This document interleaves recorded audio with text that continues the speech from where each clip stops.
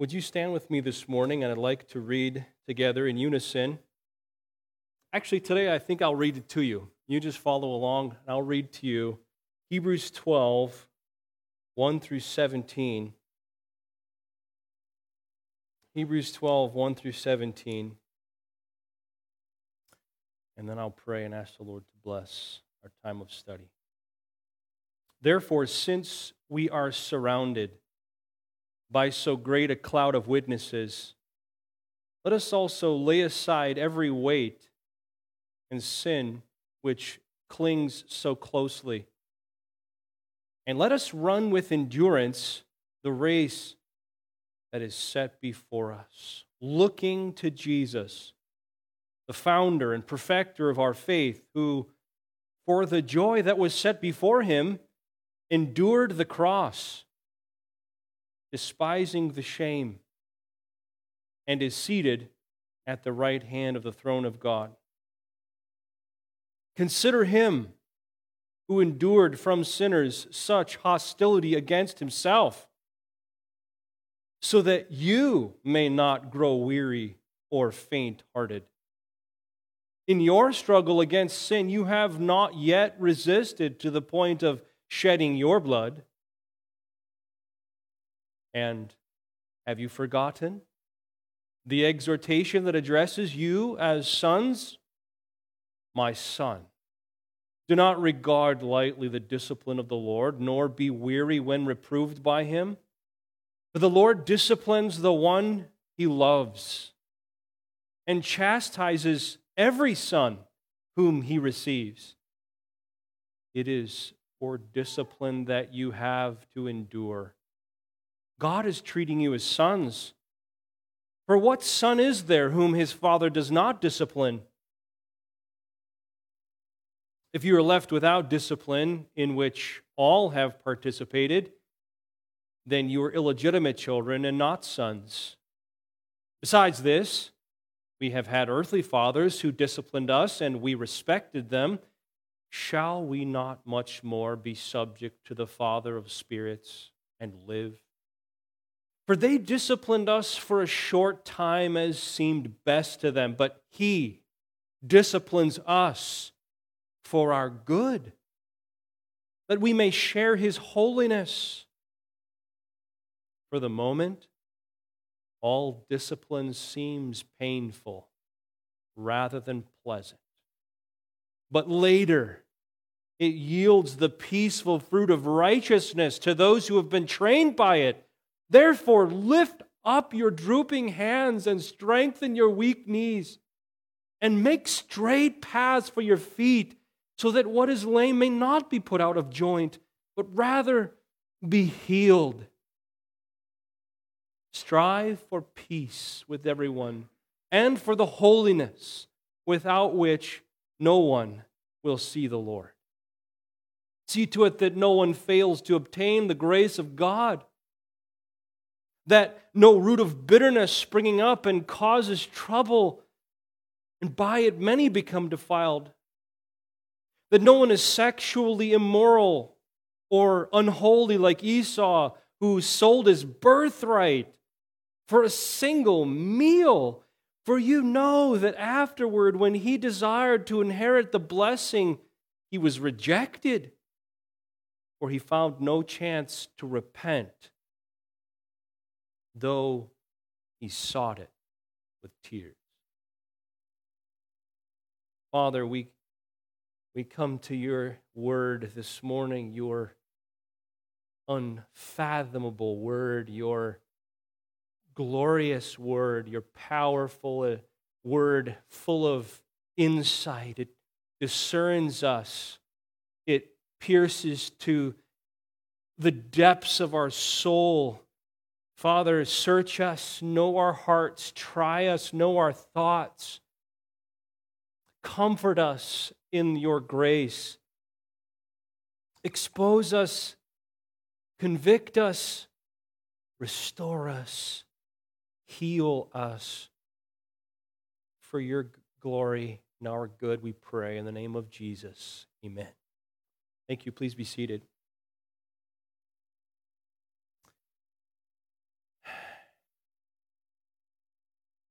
The main idea of this text this morning comes from verse 3. If you're there in Hebrews 12, you can look at verse 3, and it's really the first words. Consider him. Consider Christ. It comes from this text. In all your suffering, consider him. In all your suffering, consider him. This message is not mine. I want you to know that up front because I do not want to plagiarize. This message was a message that I heard, my wife heard, we both heard at the conference in Grand Rapids on sovereignty and suffering. It was one of the most impactful messages I've ever heard in my life, and I couldn't wait.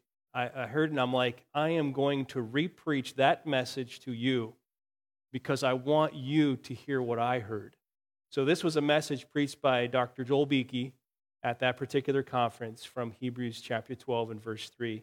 And it was 10 points, so I'm going to divide it up into 2 sermons and share half of it with you today and half of it with you, Lord willing, on the last Sunday in November. We're going to do something different, as Jeremy announced, next Sunday. But I have to let you hear this because it did my heart so much good. Consider him. And before I introduce this, I do want to recommend some books to you because suffering is a very difficult thing to navigate in the life of a Christian. And so there's 3 volumes that we do have in the bookstore that I certainly want you to know about if you don't already. One is called Trusting God, and it's written by a man named Jerry Bridges, an author we've talked about. But this is one of the best volumes that I have ever read, and there's actually a study guide that goes with it that you can work through that helps navigate the weight of suffering. The subtitle is Trusting God Even When Life Hurts. So that one I highly, highly recommend. Another one, this one I listened to during the days of when I was bedridden with COVID, those months that we all remember.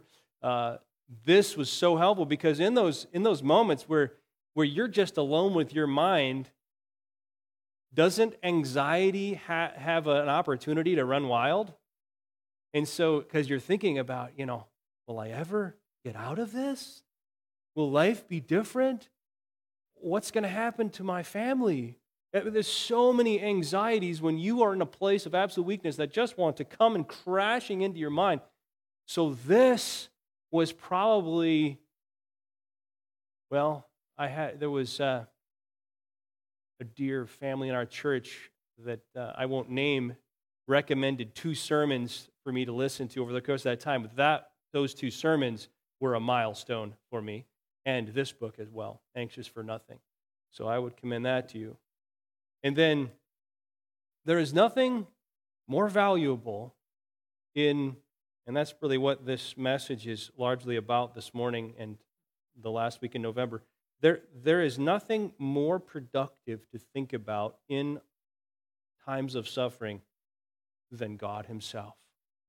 And so this book, Our Awesome God, by John MacArthur, is also available in the bookstore. It's an easy read. It's a very wonderful volume to help ourselves to meditate on the character of God.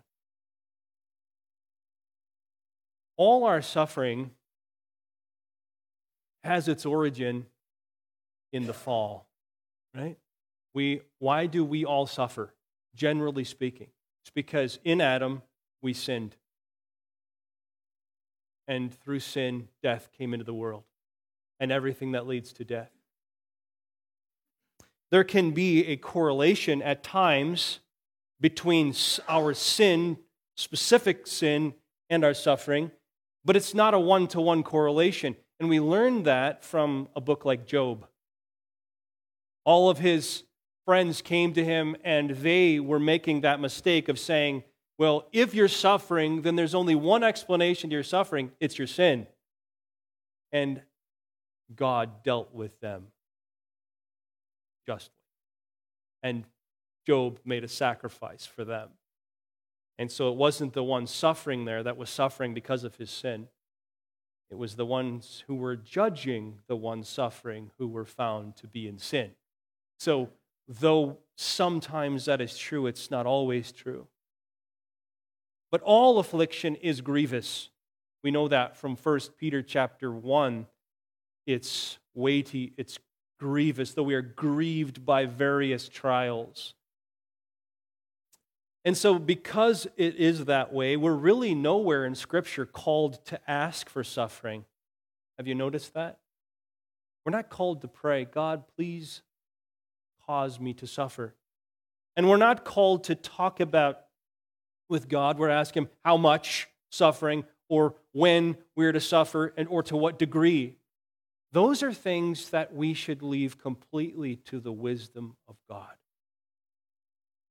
In fact, the prayer that we are called to pray is, Father, in this great trial and suffering, please keep me from the evil one. The Lord's Prayer. It's really not the amount of suffering that we receive that is the most critical issue for Christian growth, but how we respond to that suffering. We must learn, as children of God, to respond to our suffering in a way that glorifies Christ. And that's a very difficult thing to do, to learn how to do that. So how can we respond rightly to whatever suffering the Lord allows in our lives? How can we honor Jesus in our suffering? How many times have each of us prayed something like, Lord, help me to live through this affliction in a way that honors you. Please grant me wisdom. Grant me strength. There's so many various prayers. I imagine as I'm saying these words at the moment, you're thinking back even to situations that you found yourself in the sovereign care of God and prayers that you have prayed. I don't know that there is a more wonderful text to turn to in learning how to respond from the heart to suffering better than Hebrews 12, this precious text. It's an amazing thing how it frames our experience of suffering. You can see from the outset that we are to look to Jesus. Verse 2, look to Jesus in our suffering. Consider Him, verse 3, in our suffering.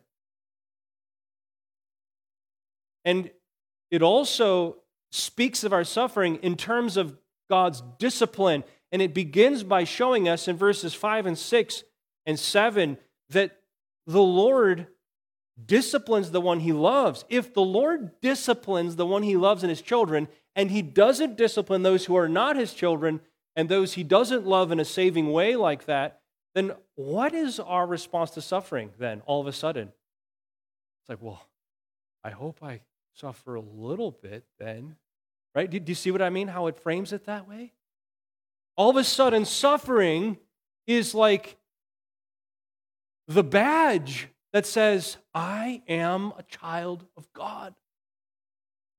And all of a sudden, it becomes a desirable thing to some degree. It calls us to endurance because as we suffer, God is treating us as sons. He's disciplining us. He's changing us. He's making us holy. It's for our good that we may share His holiness. You look at a phrase like that and you say, God, I want you to do me good. God, I want you to make me holy. How many of you have asked, God, please make me holy? Please make me like Jesus. That doesn't happen without fatherly discipline and suffering. Impossible. Absolutely impossible. We should all get it out of our minds if we ever think that we will become like Jesus and share His holiness without suffering. That doesn't happen. I know we want it. Like the song we sang, the second song we sang, we concoct these schemes with God and we say, well, maybe if I just read my Bible and pray, all the change I need will happen through that. Doesn't work. We have too much fleshliness about us. We need such dramatic change. We need our character to be different. And again, if we follow the way of Christ, what was the way that Christ walked? The way of suffering. Christ-likeness can only be demonstrated through suffering. So if we want to become like Christ, we must also suffer as He suffered. And so then, if we know that through it we share His holiness, then verse 11, it's certainly not pleasant. It relates with us in that so very well. Everybody can say a hearty amen at the first part of verse 11. It says, for the moment, right in the moment of the suffering, it's painful. Yes, amen, it's painful. That's not being scrubbed away as if it doesn't matter. It's painful. It's very painful. And it's certainly not pleasant. But then it gives us hope because it says later it yields the peaceful fruit of righteousness to those who have been trained by it. Well, do I want righteousness? Yes, I do. So then train me, Father. And it gives us then an exhortation. If we believe all that, then verse 12, lift up my drooping hands then. Because suffering makes you feel like that, doesn't it? It's just like, my knees are growing weak underneath me. I have no strength. And the Father says, well, lift up your drooping hands, strengthen your weak knees, make straight paths for your feet, so that we may respond right to the discipline and not be put out of joint, but healed. Right? Because God will train His children. So if we don't respond to His discipline through suffering in a way that is submissive and responsive, well, He will work further. And He will do what it takes in our lives to form the holiness in us that we need to see Him. Isn't that an interesting verse there, verse 14? Without which no one will see the Lord. I need a holiness if I'm going to see the Lord. I need to have sanctification produced in my life so that I can prove that I'm a child of God, justified, and then we'll have access to the kingdom of heaven. And that's a work that God does in me. So how do we respond in our suffering then? So if our suffering is medicinal and not judicial, if God is not judging us, punishing us for our sin, whether He is healing us, then we can respond to it this way.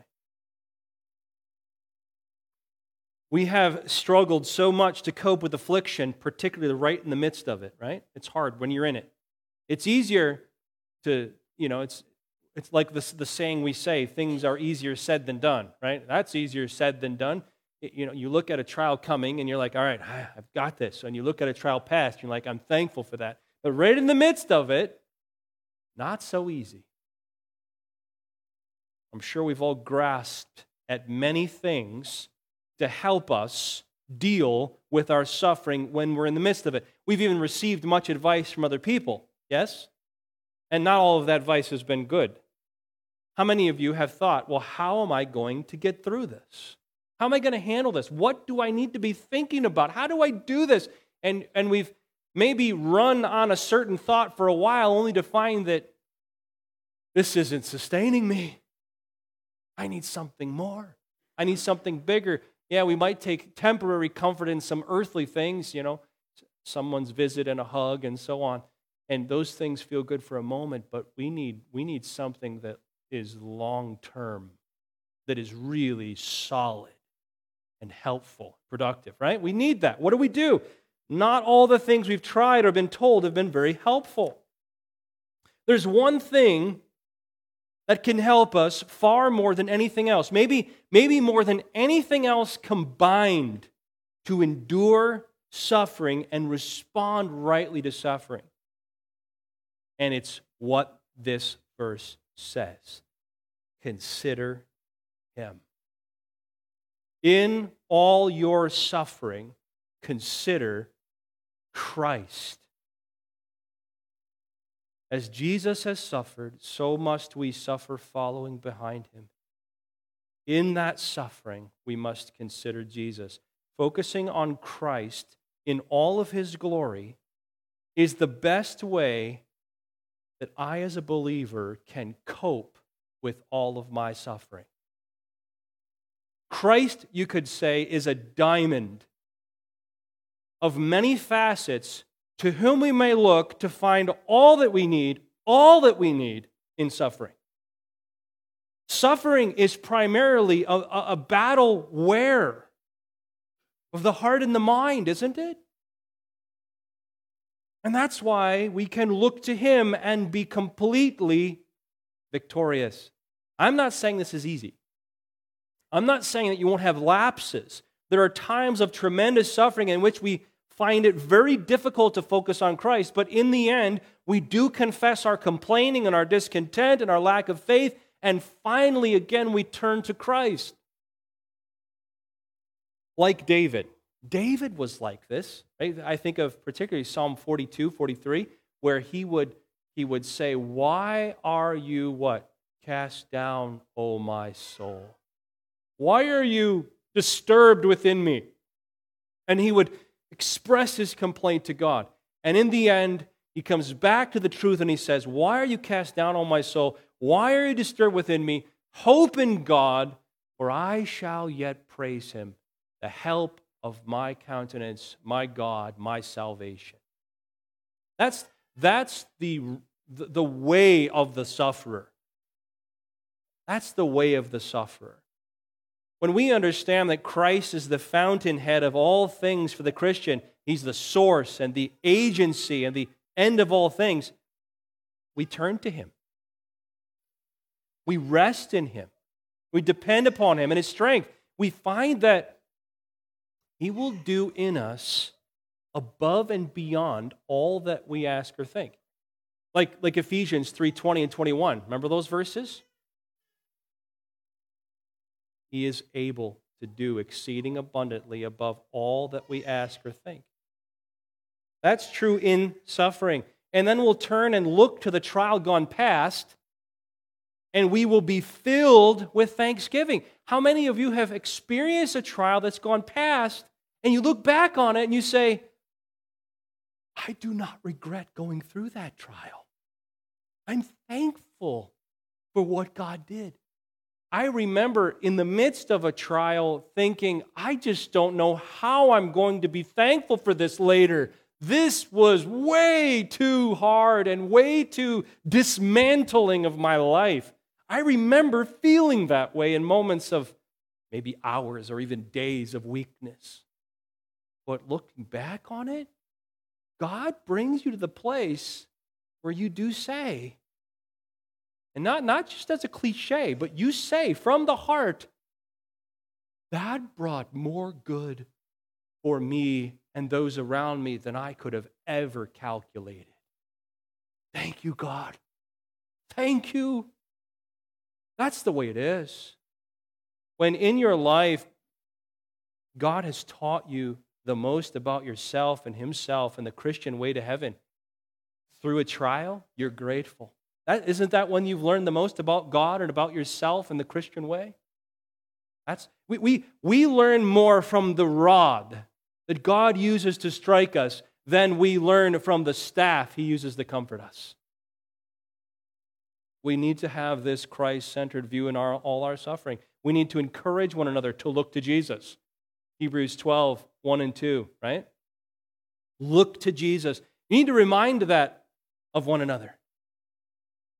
Sister, you know what you need right now? To look to Jesus. Brother, you know what you need right now in all of your suffering? You need to look to Jesus. In all of your suffering, consider Him.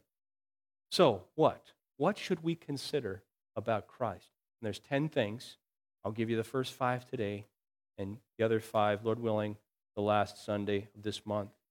Number 1, in your suffering, consider the passion of Christ. Consider the passion of Christ. What do we mean by passion? Well, that comes from the Latin word for suffering. The sufferings for Christ. Consider the sufferings of Jesus. Gethsemane, place where he prayed for you and agonized over what was coming. Gabbatha, the place where he was judged falsely and beaten. And most of all, Golgotha, the place where he was crucified. Have you taken much time in your suffering to consider the sufferings of Jesus? And isn't that what this text says? Consider him who what? Endured from sinners such hostility against himself. The text is literally commanding you to think about the suffering of Jesus in your suffering. Think of the emotional suffering of Jesus. There's no way we can exhaust and explain all of the sufferings of Jesus. We talked about this a few weeks ago on a Wednesday evening. Think of the emotional sufferings of Jesus. Betrayal from Judas. Betrayal. Jesus was a real man. He felt all of this deeply. Betrayal. Denial. Peter, his lead disciple, denying him as if he never knew him to a servant girl. Abandonment. When Jesus was suffering, all his disciples did what? Forsook him and fled. Mocking. He was told things to his face that were absolutely emotionally abusive.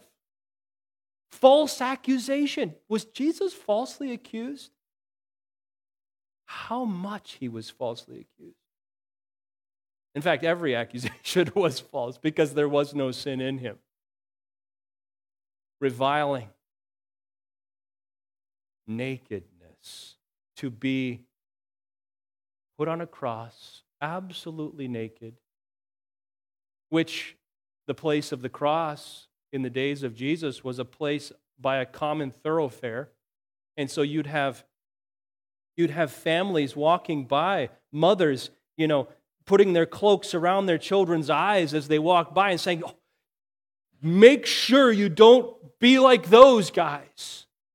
You don't want to have that end. And Jesus standing there on the cross, naked, being falsely accused, assumed of something that he didn't do. Spitting in his face. You ever had somebody spit in your face? On top of his emotional suffering, he physically suffered. Physical suffering.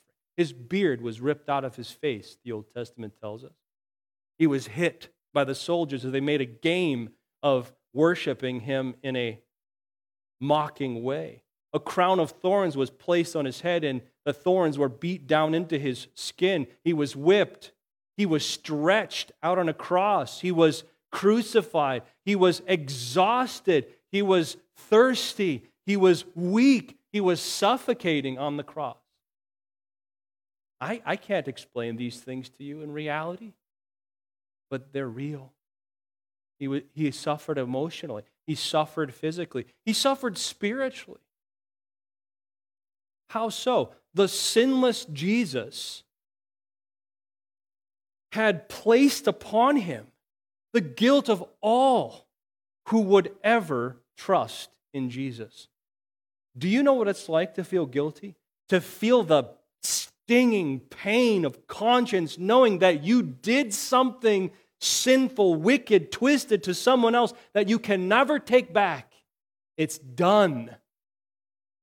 You can't undo it. And all the guilt that just keeps you awake and gnaws at your soul. Jesus felt the spiritual suffering of having our guilt laid on him, and not just one person's lifelong guilt, but all of those who would ever believe in Jesus, all of their guilt placed upon him, and the Father charging him with that guilt as if he did it.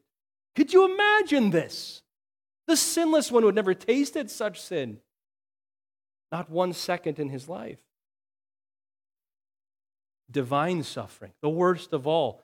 To have in that moment of emotional suffering and physical suffering and spiritual suffering, the divine suffering of having fellowship removed. No fellowship with the Father whom he had known great intimacy with for all of eternity, to have that removed, the abandonment of the Father's love, and in full measure, the wrath of God poured out upon him, the punishment of sin poured out upon Christ. And all of that in complete darkness on the cross, right? It was darkness. We don't like darkness. Without the sun to shine upon him. Jesus bore all of that and far more than I could ever represent completely on the cross. And in reality, you know what we're seeing there? We're seeing what God thinks of sin. Our sin, my sin, your sin. That's the kind of suffering that our sin deserves. And listen, dear ones, listen. His suffering, his great suffering, is the reason that you and I suffer as little as we do. Our suffering is nothing compared to his. Jesus' suffering was so great, and yet it was totally undeserved. For he was the sinless Lamb of God. Yours and my suffering is so small and far less than we deserve. Do you realize that, beloved? When you look at the cross and you look at your own suffering, you see there, oh, that's what I deserve, but this is what I'm receiving, and it's for my good.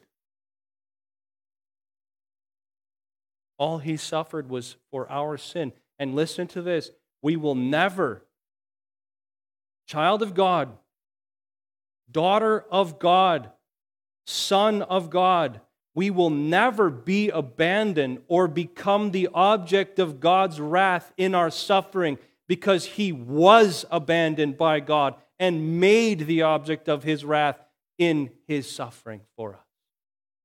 That is one of the most comforting thoughts as you look on the cross. So what does that do for us in our suffering? Before we complain, what must we do? Put our hands on our mouths and consider the suffering of Jesus. Hebrews chapter 4, verse 14 through 16 gives us the result of his suffering is that he could become our high priest. Since then we have a high priest who has passed through the heavens, Jesus, the Son of God, let us hold fast to our confession. For we do not have a high priest who is unable to sympathize with our weaknesses, but who in every respect has been tempted as we are, yet without sin. Christ knows the depths and far more depths of suffering than you do. He knows your suffering. He's walked it already. Let us then, with confidence, draw near to the throne of grace, that we may receive mercy and find grace to help in time of need. Consider him who endured from sinners such hostility against himself, so that you may not grow weary or faint-hearted in your struggle against sin. You have not yet resisted to the point of shedding your blood. Since Christ suffered like this, he, as your priest, can carry you through your suffering. He endured much greater suffering than you. He will help you through yours as your mediator, your priest, your Savior. Go to his throne of grace. He knows, he understands, he sees it all. So in your suffering, consider the passion of Christ. And dear ones, I want to call you to this morning as we walk through these. Let's not be forgetful hearers of the word. Will you make these points a life-altering paradigm for all of your suffering? Sometimes I'm sure you've wondered, what should I be thinking about? This. Think about this. If you're in the midst of suffering, the suffering that you're going to go into, consider Christ. It will be your comfort and strength to carry you through. Number 2 this morning, consider the power of Christ. Consider the power of Christ. Christ, the God-man, received infinite power to endure sufferings on earth in our place.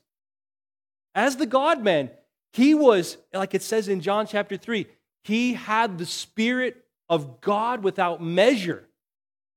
Jesus, the God-man, had all power to endure suffering in our place.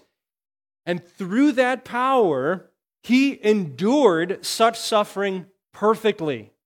Right? Therefore, through the merit of his sufferings, he received the royal authority and power in heaven to rule over your suffering, to carry you through those sufferings, and to bring you out of those sufferings. Have you ever thought about it like that before? That Jesus is in perfect control of your suffering. He earned that right. He's the one seated at the right hand of God. He is perfectly navigating your suffering. He has authority over it for your good. Matthew 28:18-20. All authority in heaven and on earth has been given to me. And the text closes with, behold, I am what? I am with you always, even to the end of the age. Or Ephesians 1:20 and 21, which says that he worked in Christ, this power, this working of his great might, that he worked in Christ when he raised him from the dead and seated him at his right hand in heavenly places, far above all rule and all authority and all power and all dominion, and above every name that is named, not only in this age, but in the age to come. And he put all things under his feet and gave him to be the head over all things to the church, which is his body, the fullness of him who fills all in all. Jesus has authority over your suffering. He has the royal authority and power to rule over your suffering. So, there's an implication to that truth. In other words, don't be alarmed by your suffering. Don't be alarmed by your suffering. You remember the words of Isaiah 43, 1 and 2? I'll read it to you.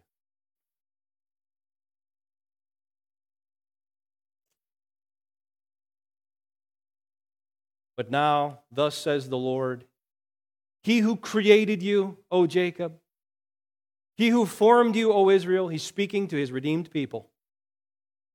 Fear not, for I have redeemed you. I have called you by name. You are mine.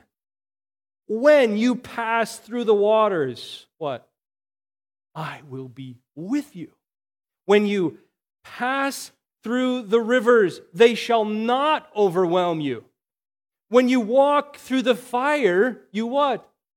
You will not be burned, and the flame shall not consume you. For I am the Lord your God, the Holy One of Israel, your Savior. So don't be alarmed by your suffering. You will not drown. You will not be burned. But look to Him for strength. 1 Peter 4:12 says that same thing. Don't be surprised. Don't be surprised. And don't be ashamed. You ever feel ashamed in your suffering? The kind of suffering you have to bear? Oh, it's such a shameful thing. Did Christ have shame in His suffering? Oh my goodness, He did. Most shameful suffering ever. Like we talked about. To the degree of being hung naked on a cross, blamed for everything He couldn't do.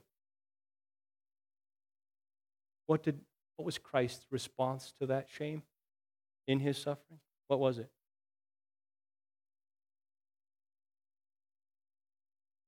He despised it.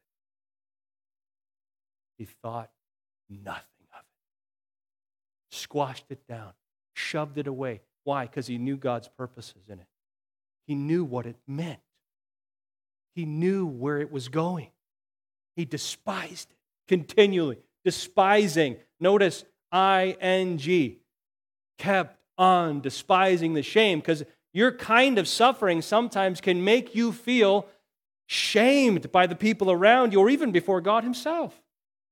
Keep despising that shame and know that God is for you in it. The magnitude of suffering can make you feel shame. I'm always feeling this way. It's so great. I can't put up with this. It's crushing me. It's too heavy. It's too much. Or the duration of suffering can bring you a sense of shame. People are always asking me how I'm doing. And I can never answer. I'm doing great, because I'm not. I'm doing horribly. It feels shameful, doesn't it? So many ways we get this sense of shame between people, because Christ has been given the rule, the royal authority over our suffering. He's managing it, both the kind and the magnitude and the duration, and therefore we must despise the shame that comes with it, knowing Christ's purposes and heart toward us in that suffering. You see, God tailor-makes your afflictions according to your need and your shoulders. Look at 1 Corinthians 10.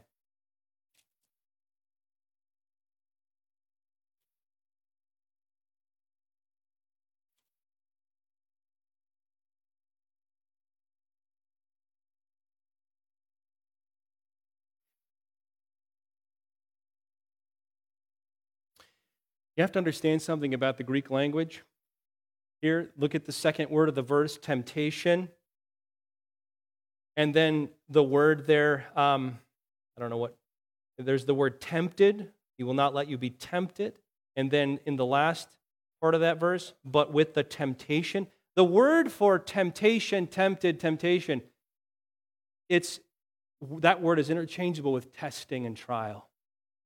It's very narrow which way it goes. It's dependent completely upon the context.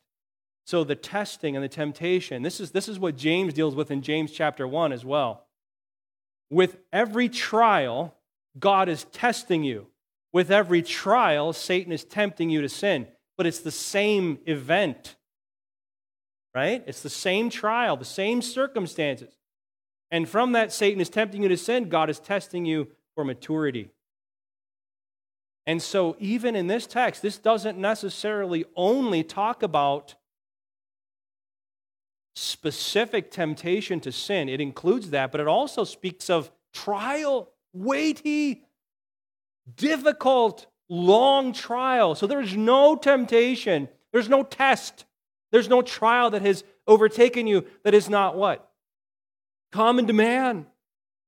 That's a blessing, because there's many others who have gone through it before us and with us who can be used of God to strengthen us when we're in it. And ultimately, God is faithful. Therefore, He will not let you be tempted beyond your ability. Take that to heart. He will not let you be tempted beyond your ability. What does that mean? That means God, as your Father, is bringing you to He has brought you already to a certain place of spiritual maturity by His grace, by His strength. He knows what you're ready for. He knows. He knows you. This all-authority Christ, this all-powerful Christ knows, because He's the one who's your shepherd, navigating your spiritual progress. He knows exactly the testing level that you're ready for, and He won't give it to you above where you are in your spiritual walk with Him. That's what He did with His Son. His Son's, notice in the life of Christ, the Son's own testing and temptation increased until finally He was given the weight of what? The cross. That's why it says He learned obedience through the things that He, what? Suffered. And so for us, God is teaching us, He's maturing us, and He's only giving us the weight of testing that corresponds to the state of maturity that He has brought us to. So He won't test you beyond your ability. Isn't that fantastic to know? He won't. He will only give you what He has prepared you for. And so with the temptation, He will give you the way of escape in Himself so that you'll be able to endure it. The promises is that He won't give you more than you're able to bear. You think you can't go on one more day. You think you can't go on one more hour. Maybe you think you can't go on one more minute. But what's the truth? You can.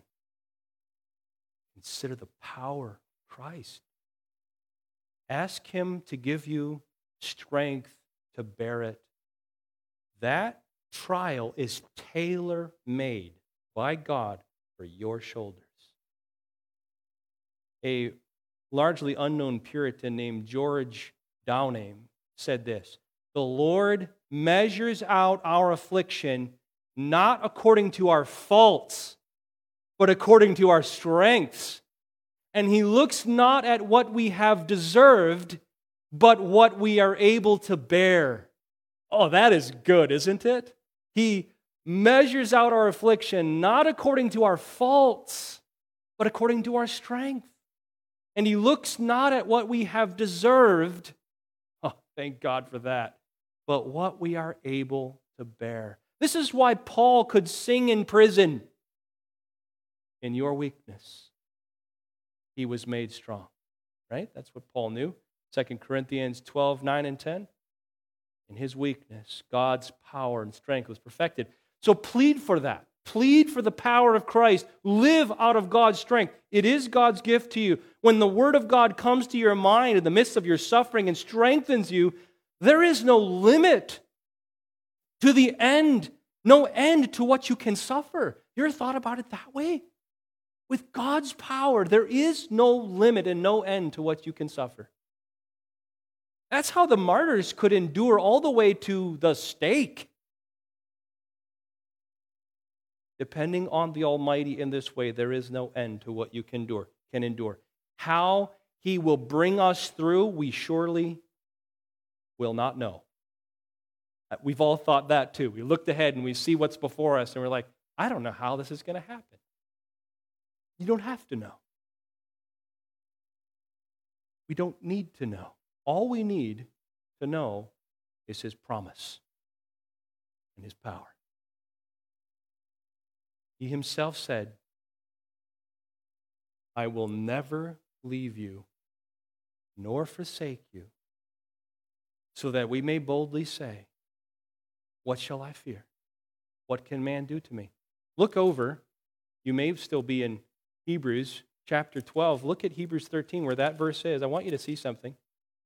There's something hidden. There's a hidden surprise. 13:5. Hebrews 13:5. It's a quote from the Old Testament. "I will never leave you nor forsake you, so that we may confidently say, the Lord is my helper. I will not fear. What can man do to me?" That phrase there, verse 5, "I will never leave you nor forsake you." This could also go with our next point, and we'll transition into it, but I want you to know it also has to do with Christ's power with us. There is 5 words of negation at the end of verse 5. "I will never leave you nor forsake you." You should see this in the Greek New Testament. It's "I will never, no never leave you." It breaks all the rules of grammar. There are 5 no's. There are 5 negative words there. That is precious. God is stooping to us and He's saying, you've got to understand something. I will be with you. I won't leave you in this. All of my power is available to you. You are mine. There's nothing to fear. In your suffering, consider the presence of Christ. Consider the passion of Christ. Consider the presence of Christ. Number 3, consider the power, now the presence of Christ. Consider the presence of Christ. Christ has 2 places of presence that I want to give to you. 1, Christ is at the right hand of God for you. Where is the physical presence of Christ? He is at the right hand of God, and He's interceding every second. There is never a moment that He is not praying for you in your suffering. That's what it says, Hebrews 7:25. He ever lives to make intercession for us.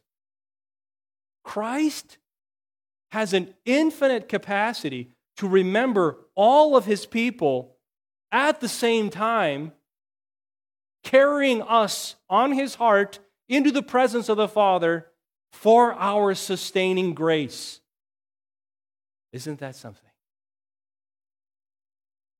And yet, Christ remembers each one of us and all the many details of our suffering as if each of us were an only child. Right now, He is praying for you. Right now. Right now. Right now. And right now. And continuing. He is interceding for you. There is no doctrine more precious and maybe more underestimated than the intercession of Christ. We make much of His suffering. We make much of His resurrection, as we should. But we need to make more of His intercession. John Bunyan spoke of His intercession, the author of Pilgrim's Progress, in three sort of phrases. One, He is there. He is there at the right hand of God, meaning He is victorious.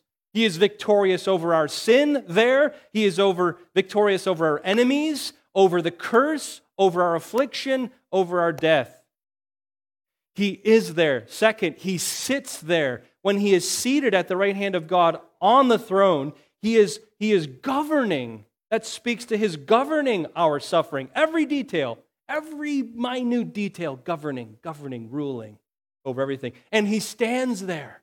He is there, He sits there, He stands there with power to meet your need. Think of the risen, ascended Christ rising up from His throne as a king in your behalf to give you all that you need in your time of suffering. He is pleading for you. Think of the martyrdom of Stephen. Remember the uniqueness of that moment? He was being stoned to death for the name of Christ. And right before he left this earth, what did he see? The heavens opened, and there was Christ standing at the right hand of God, giving to him everything that he needed in that moment of great suffering and preparing to receive him into the presence of the Father. He is there. His presence is there, interceding at the Father's right hand for you, constantly. He sits there governing over every detail, and he stands there with power to meet your needs. Think of the words of Hebrews 5.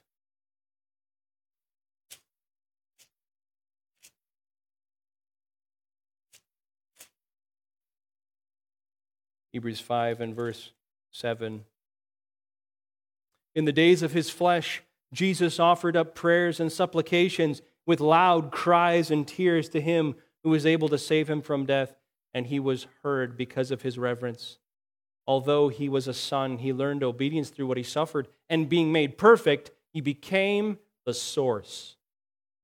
He became the source of eternal salvation to all who obey him, being designated by God as a high priest after the order of Melchizedek. He is the ever-living, all-powerful high priest who during the days of his life suffered much and learned perfect obedience. Therefore, he becomes the source of all to you from his place there at the right hand of God.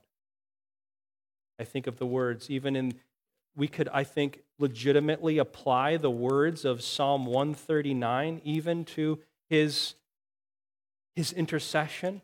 Psalm 139, verses 17 and 18. David says, "How precious to me are your thoughts, O God. How vast is the sum of them. If I would count them, they are more than the sand. I awake, and I am still with you." Isn't that something? Christ, standing as our intercessor, praying for us in our suffering, has unending thoughts of us to care for us and meet our needs. In fact, we are with him on his heart continually. Christ is with you now. Not one will be lost. There's the other part of his presence, his spiritual presence. He is with you right now. He is in you through the Holy Spirit. That's where it says, Hebrews 13, 5 and 6, I will never leave you nor forsake you. Ephesians 3, 14 through 21, in Paul's prayer, he prays that we would have the faith to comprehend with all the saints two things, that by faith we would know that the Spirit of Christ is within us, Christ's presence within us, and also Christ's love for us. And in that we are filled with all the fullness of God. You look at it, Hebrews 3, 14 through 21. Christ is not only there in the presence of the Father right now, but he is with you right now, the presence of Christ. Consider it.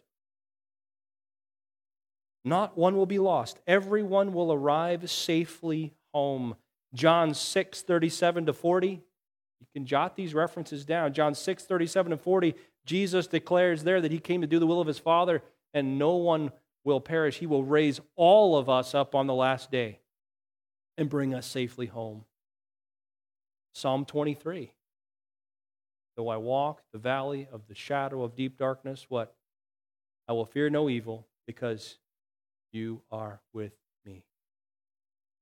John 17, 24. Father, those whom you've given me, I desire that they would be with me where I am to see my glory. You see, there will be no empty chairs in heaven. You realize that? No empty chairs. You know, we sometimes have empty chairs at church and we think, oh, that person, they're carrying a burden right now. They're laid out. They're not well. They're struggling. They're at home today. There won't be any of that in heaven. Everyone that God has called and saved and possessed by his Spirit will be there. You'll make it. You'll make it because of the presence of Christ. Number 4, the patience and perseverance of Christ. In all of your suffering, consider him. Consider his passion. Consider his power. Consider his presence. Consider the patience or perseverance of Christ.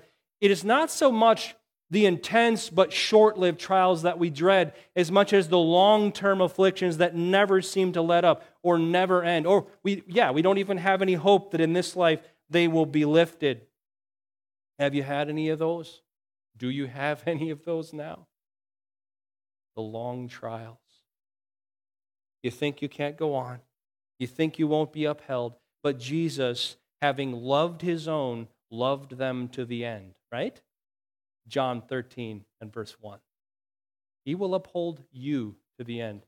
Just look back at your life. Remember it in your mind to all those afflictions that seemed overwhelming like that. This is never going to end. You are through them.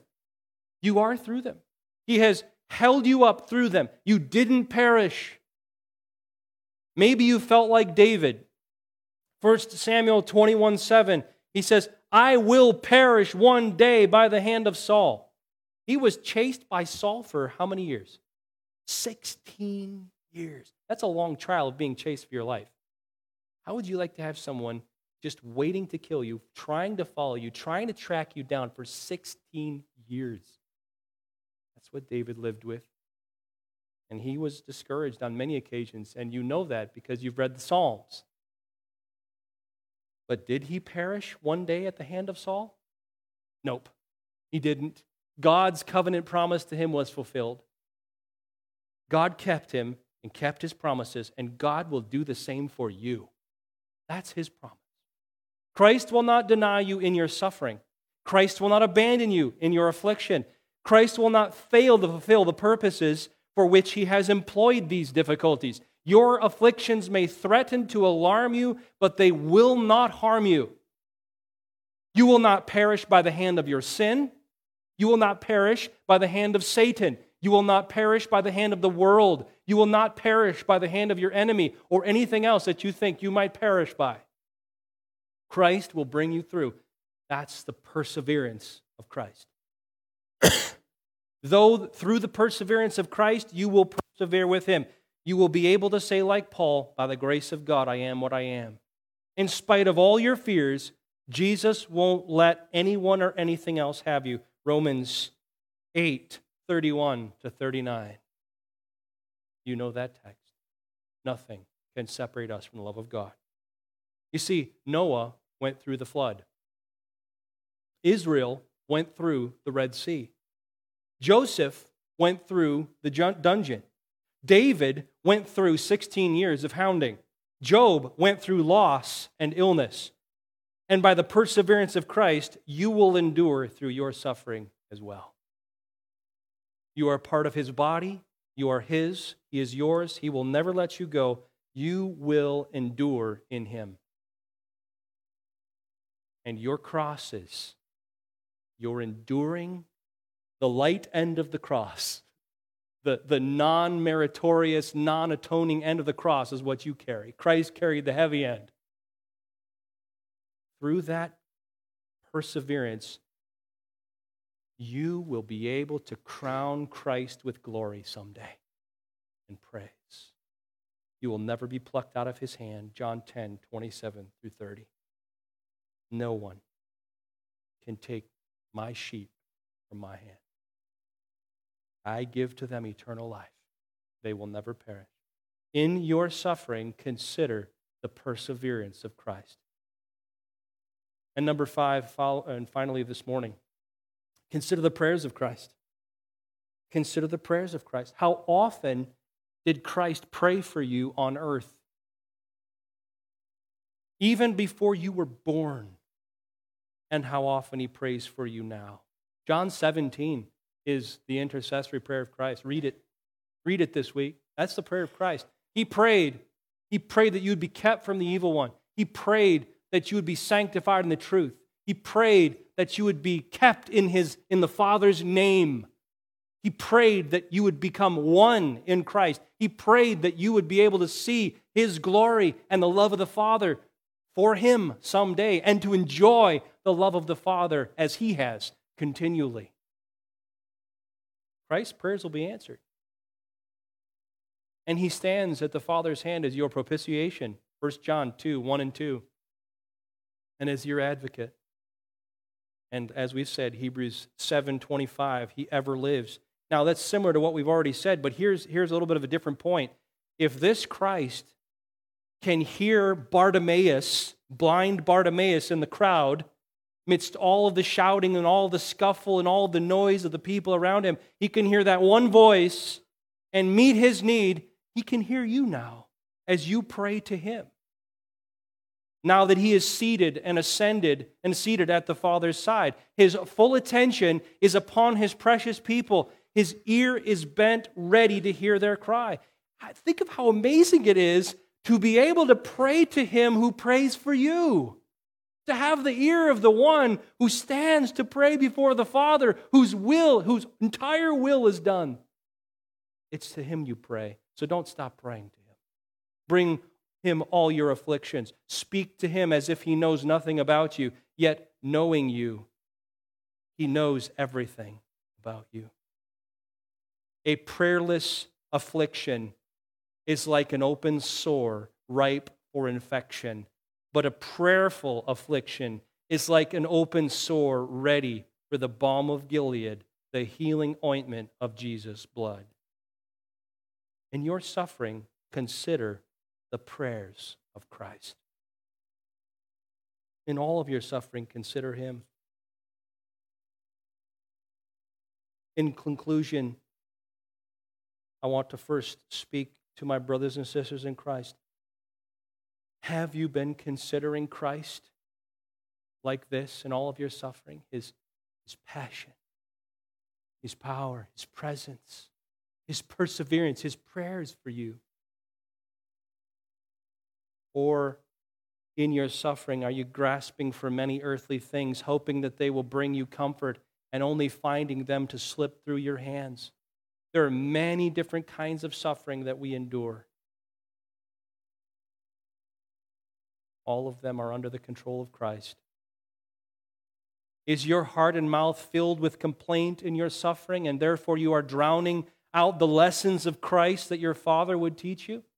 None of us shall be perfect sufferers. There was only one perfect sufferer. Who is that? Jesus. We will fail often, but we can grow by the power of the Spirit. We can grow in how we respond to suffering.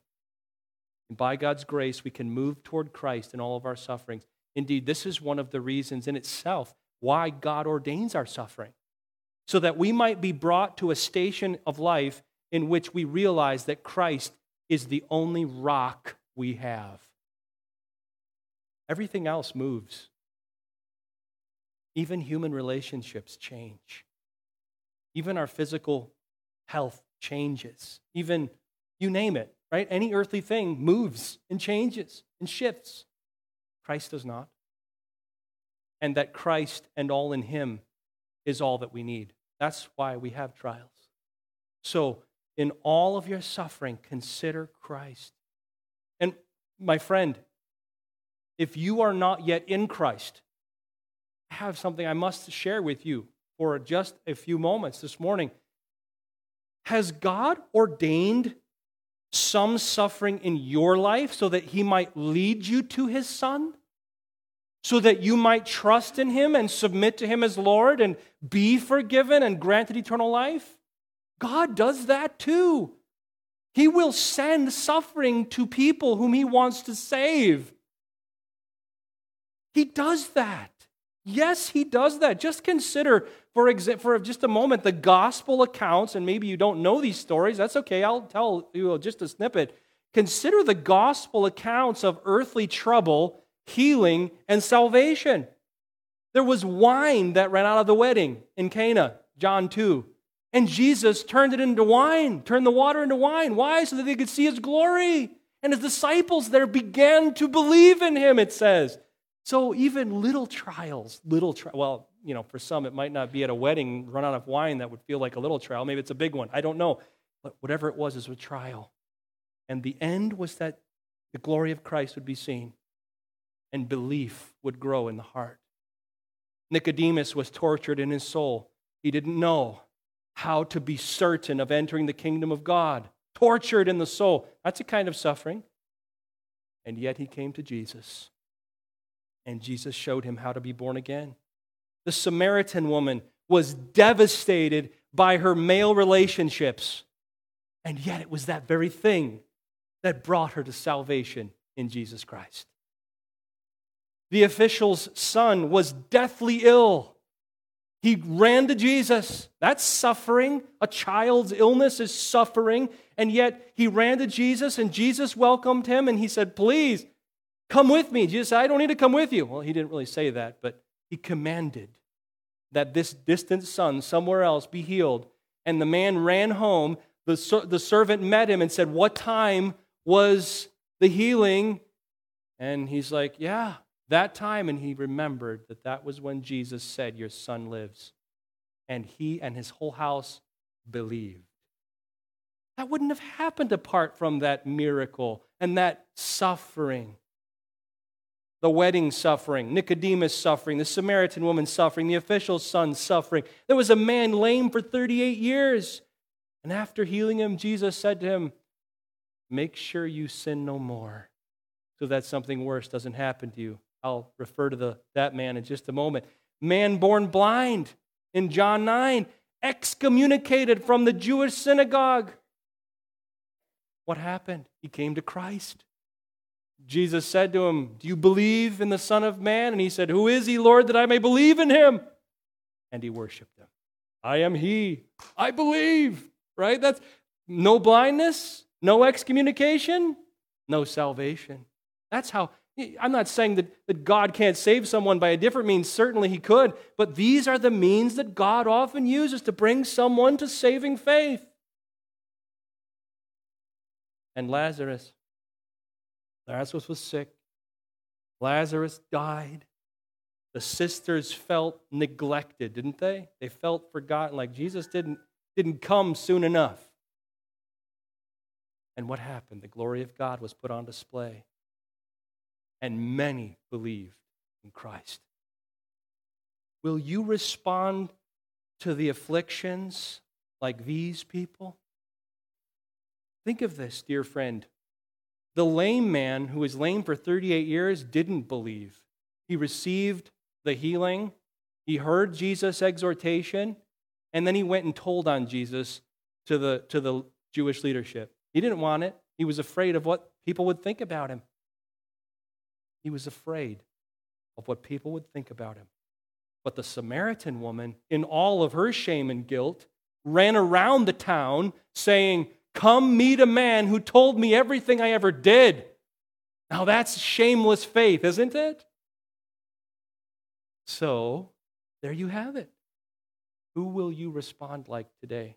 If you are not yet in Christ, will you, in fear and shame, turn from the salvation that Christ offers?